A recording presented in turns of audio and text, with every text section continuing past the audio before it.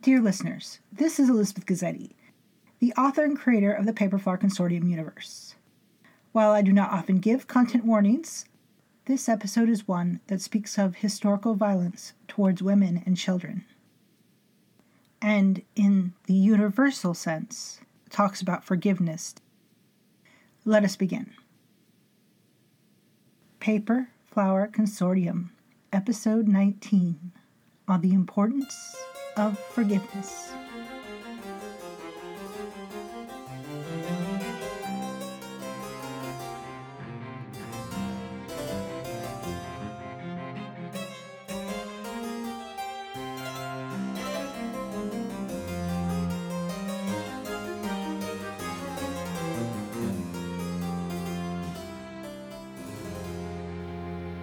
Recording by Loretta Fabranum-Foy, former Lady of the Kingdom of France and current historian and librarian of the Paperflower Consortium. Welcome back, beloved initiates and other listeners. You are listening because you wish to be a vampire.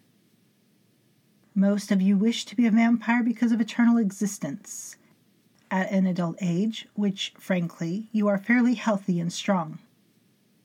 Some of you are not healthy or strong and wish to know a vampire's strength over time. That is also understandable. And in this lesson, we will discuss an incredibly hard topic: the importance of forgiveness between vampires. This is a difficult topic because not all vampires have acted in moral ways. The current generation of humans has a term about this. It's called being woke. And its meaning is something a vampire experiences after their first human life. We awaken to the possibility that our actions have hurt people. Or, if not by our actions, certainly our cultures have acted in ways that we know are now hurtful. This is one of the reasons it is important for a vampire to be humble. Generations change. A word that might have once meant the best of humanity becomes the worst, or at least old-fashioned. If one wants to experience eternal existence, forgiveness of oneself, one's former culture, and even one's enemies becomes important. Humans and young vampires might not understand this yet because they haven't seen the centuries. You are not perfect. You will not be perfect. You will not always choose the correct side. There will be personal grievances and offenses between you and your coven siblings, our coven and others. Hopefully, most will be simple misunderstandings. And I pray that is the case for all of you. However, you may claim your current goodness to heaven or wherever you believe your God dwells. But before this time of peace, vampires knew all types of human cruelty.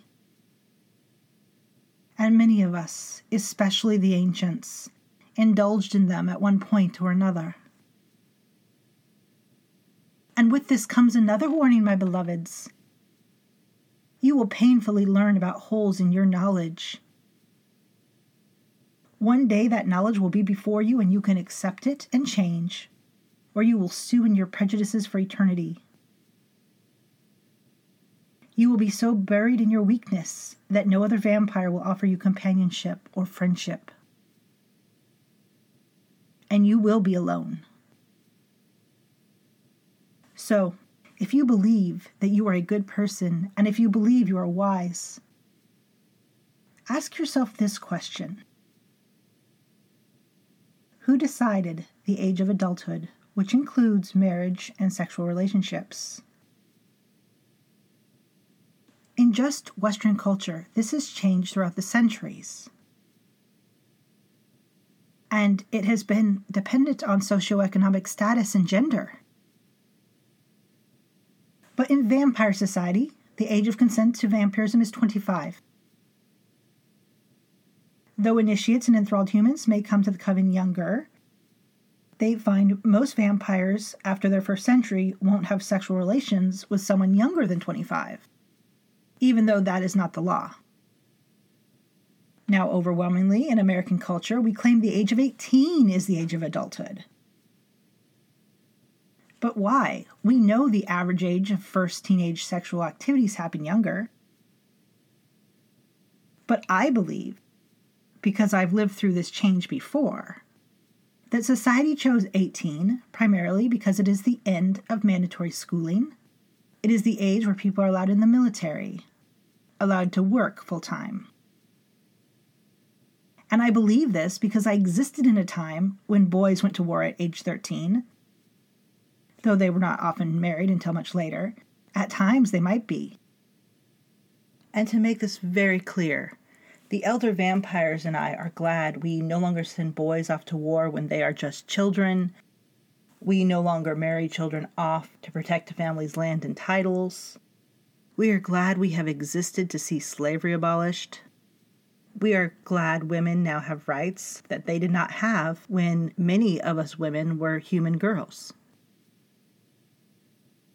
We hope the world will continue to wake up and destroy the horrors that humanity, vampires, and all sentient beings have wrought or have been party to. Now, consider how strange it is that we now tell ourselves that the age of adulthood is 18, when many of us lived at an age where marriage might have been much younger. Consider Agatha and Jacob were married when Agatha was only 15 and Jacob was 20. Agatha and Jacob married their elder human daughter to a spice merchant when the girl was 15 and the boy was 18. Their son married at 17 to a girl of 16. This was common and considered good for society at that point in time. Now, Agatha and Jacob are not ashamed of their marriage or that they were married to secure a trading contract between two counties. Because the truth is, the relationship that defined marriage 500 years ago is not the relationship that defines marriage today. In fact, it was closer to a business relationship than a romance. Agatha not only consented to the marriage, she helped negotiate the terms, which included Jacob's father supplying Agatha with her own house and a small herd of cows. She thought her soldier husband was quite dashing, but it wouldn't have mattered to her if he had not been. She was interested in running her own manor and herds. And Jacob thought his bride was thrifty and had good sense, which was much more important than love back when they were married. Love, respect, and trust grew between these two people. Do we judge what happened over 500 years ago? Well, initiates might. However, then you exist for a century or two and things change. And some things which you have done will be, at best, obsolete. Jacob thought he was being true to Agatha as he only had sex with other officers, and occasionally his laundress while at war. The officer's laundress would be obviously a questionable relationship today, but at the time he believed he was offering her an opportunity for greater comforts and protection than she had. She also had relations with several other officers, and when she became pregnant, the old term son of a gun would have been applicable, though this was before the widespread use of guns, so I suppose a better term would be son of the sword. Regardless, Jacob paid for the midwife and child's apprenticeship, though there was no guarantee he fathered the child. It was irrelevant. He was a commanding officer and a nobleman. It was his duty to ensure the laundress's care. At the time, there was nothing untoward about it. Now, obviously, we only have Jacob's word on this, but he believes, and knowing what I know about my vampire father, I believe him, that she willingly accepted his advances and the other officers because the world was terrible, and this offered her comforts that she would not have otherwise. Now, Pascaline and I were both ladies of the French court. And though chasteness was the stated expectation of a lady, in fact, the true expectation was discretion. Our virtue was absolutely for sale to the royal family. Otherwise, it was for our husbands. Before Charles, before I was even a vampire, I was betrothed, and I had always planned on giving myself to the king. It would have brought favors to the marriage that it might not have had otherwise. Though honestly that was my goal, because I felt it was better to be a mistress to a king than a footstool to a lesser man. That does not change the fact I believed I was a woman at 16, and I was willing to sell my virtue to the king, a man in his 50s. My human father would have been thrilled. My betrothed would have been thrilled. It was my vampire father who told me any decision in such matters were mine, not his, not the family's. So that's some of the questionable activities that the elder vampires of this coven have been part of.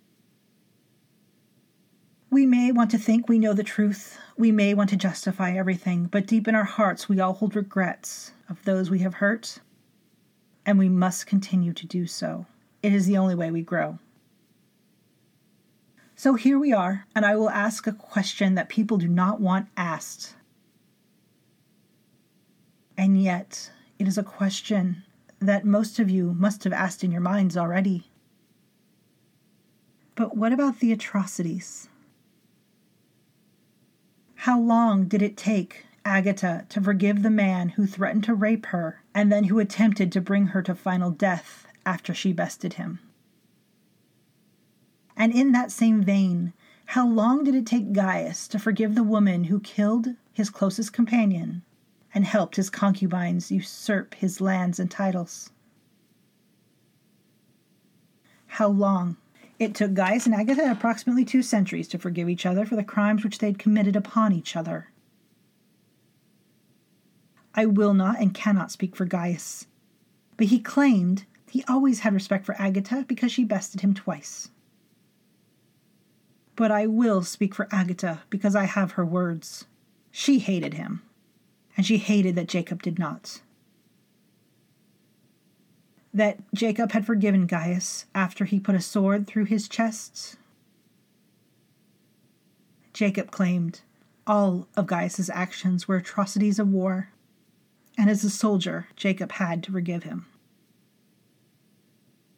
And for 2 centuries, it did not matter. Jacob and Agatha knew Gaius was in Prussia and working for the Prussian king, and several kings after that one. Jacob was working for the French king, and he and Agatha lived in a quiet corner of France. In the 17th century, we had an idiom about how adversity makes strange bedfellows.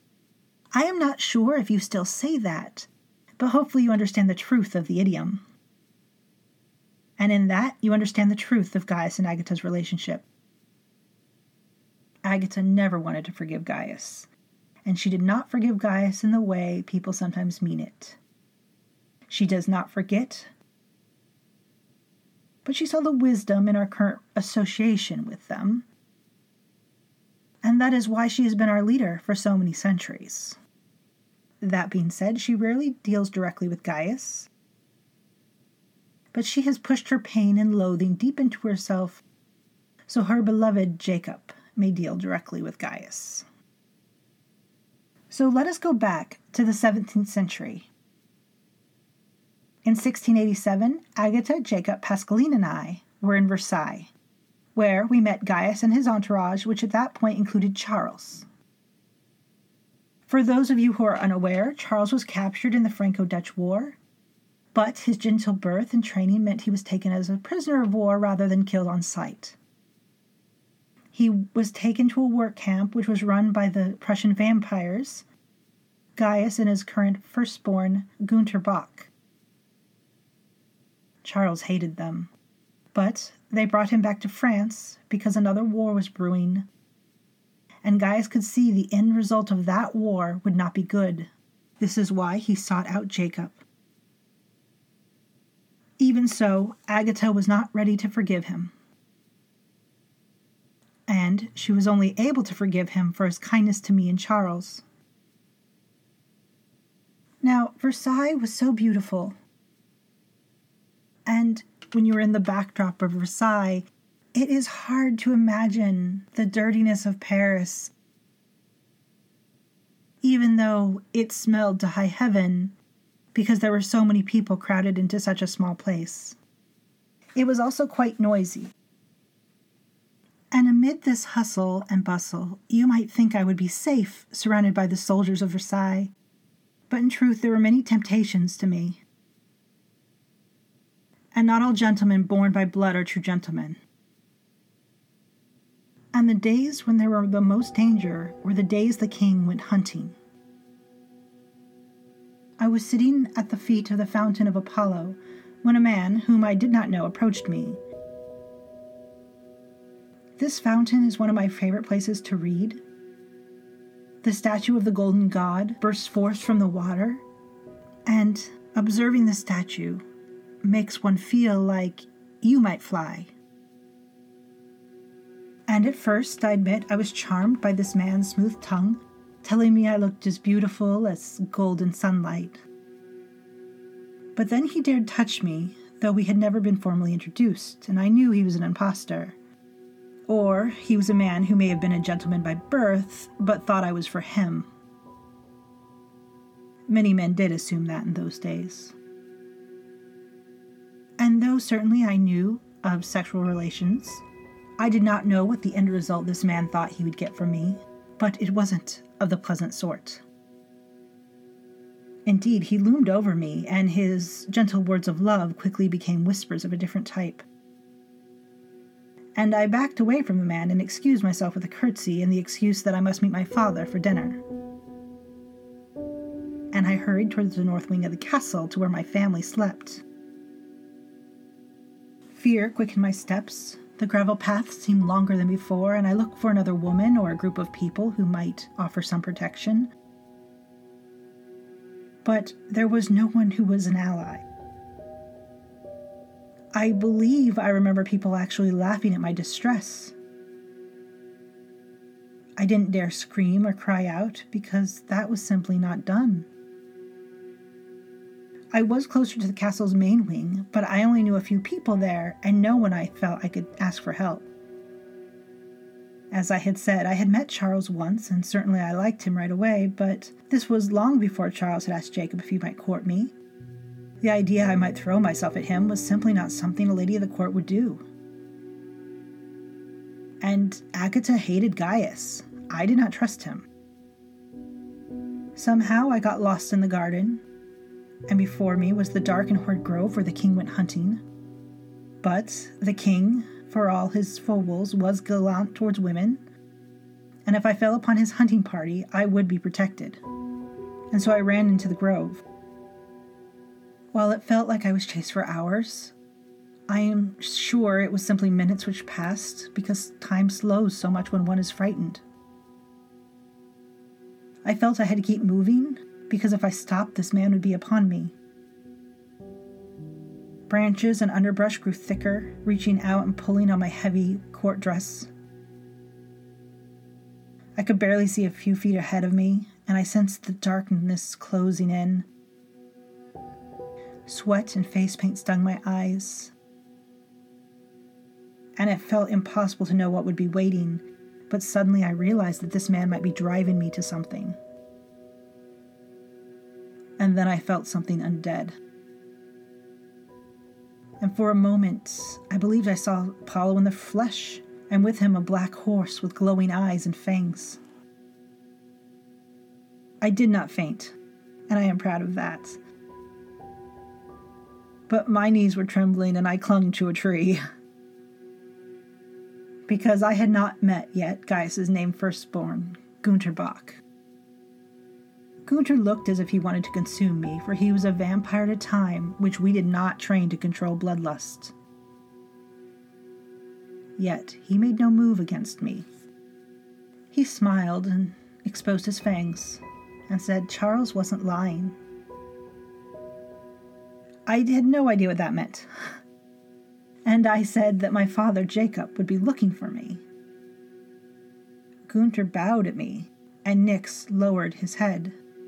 And Gunther said, "And my father told me to watch over you. Come, Lady Loretta, you should not see this." And Nyx walked past us very slowly towards my pursuer. I did not look, but the lech screamed as Nyx ripped into his throat. And he screamed for a long time after, because Nyx likes his food warm and alive. And I was terrified, but Gunther just brought me to Gaius. And this may be hard to explain, but Gaius's Roman attitudes were hidden under the most genteel of Prussian attitudes. He was quite gallant.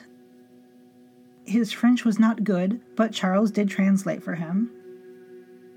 At any rate, he fed me a fine dinner, as Charles at that point also needed human food.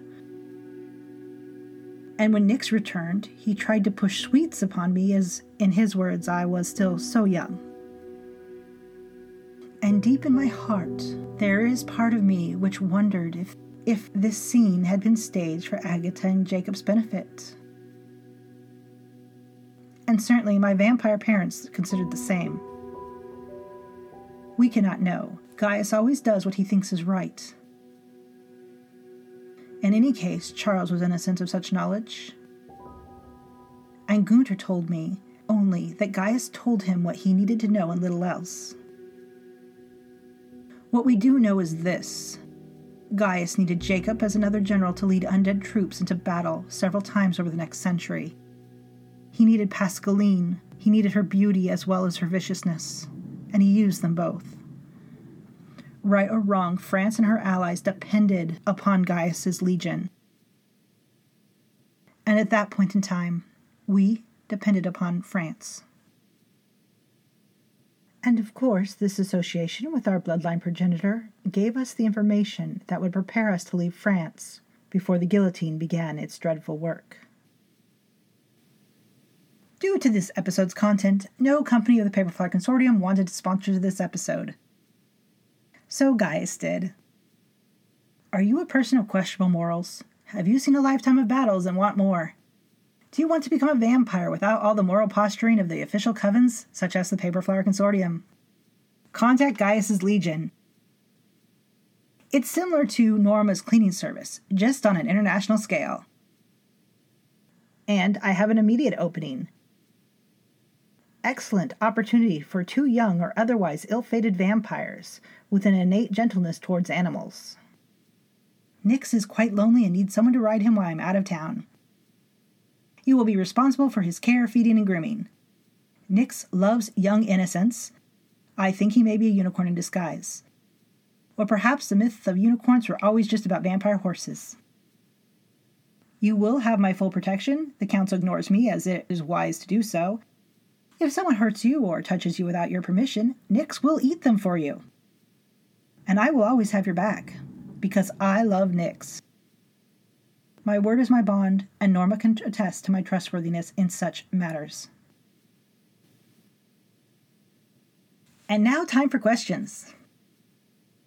So, Lady Loretta, if I do something wrong and discover it later, how do I deal with it? How do I deal with the guilt?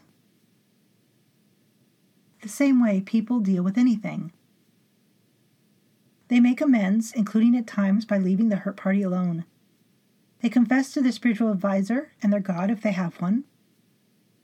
Perhaps they give money to charities that work to combat whatever wrong they did.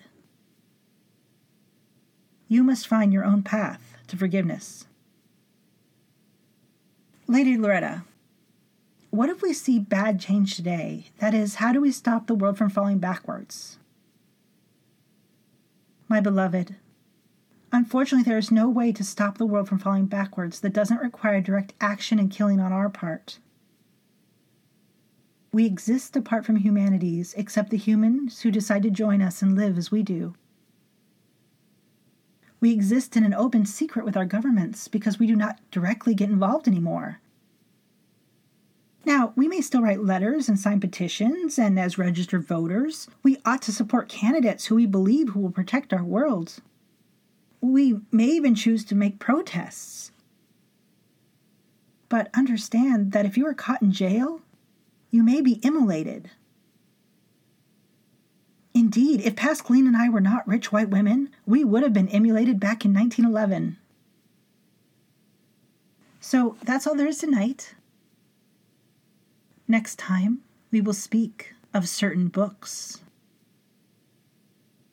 So good day, beloved initiates, and sleep the sleep of the dead. The Paper Flower Consortium podcast was written and performed by Elizabeth Gazzetti. For more information about the show, please visit www.patreon.com/paperflowerconsortium.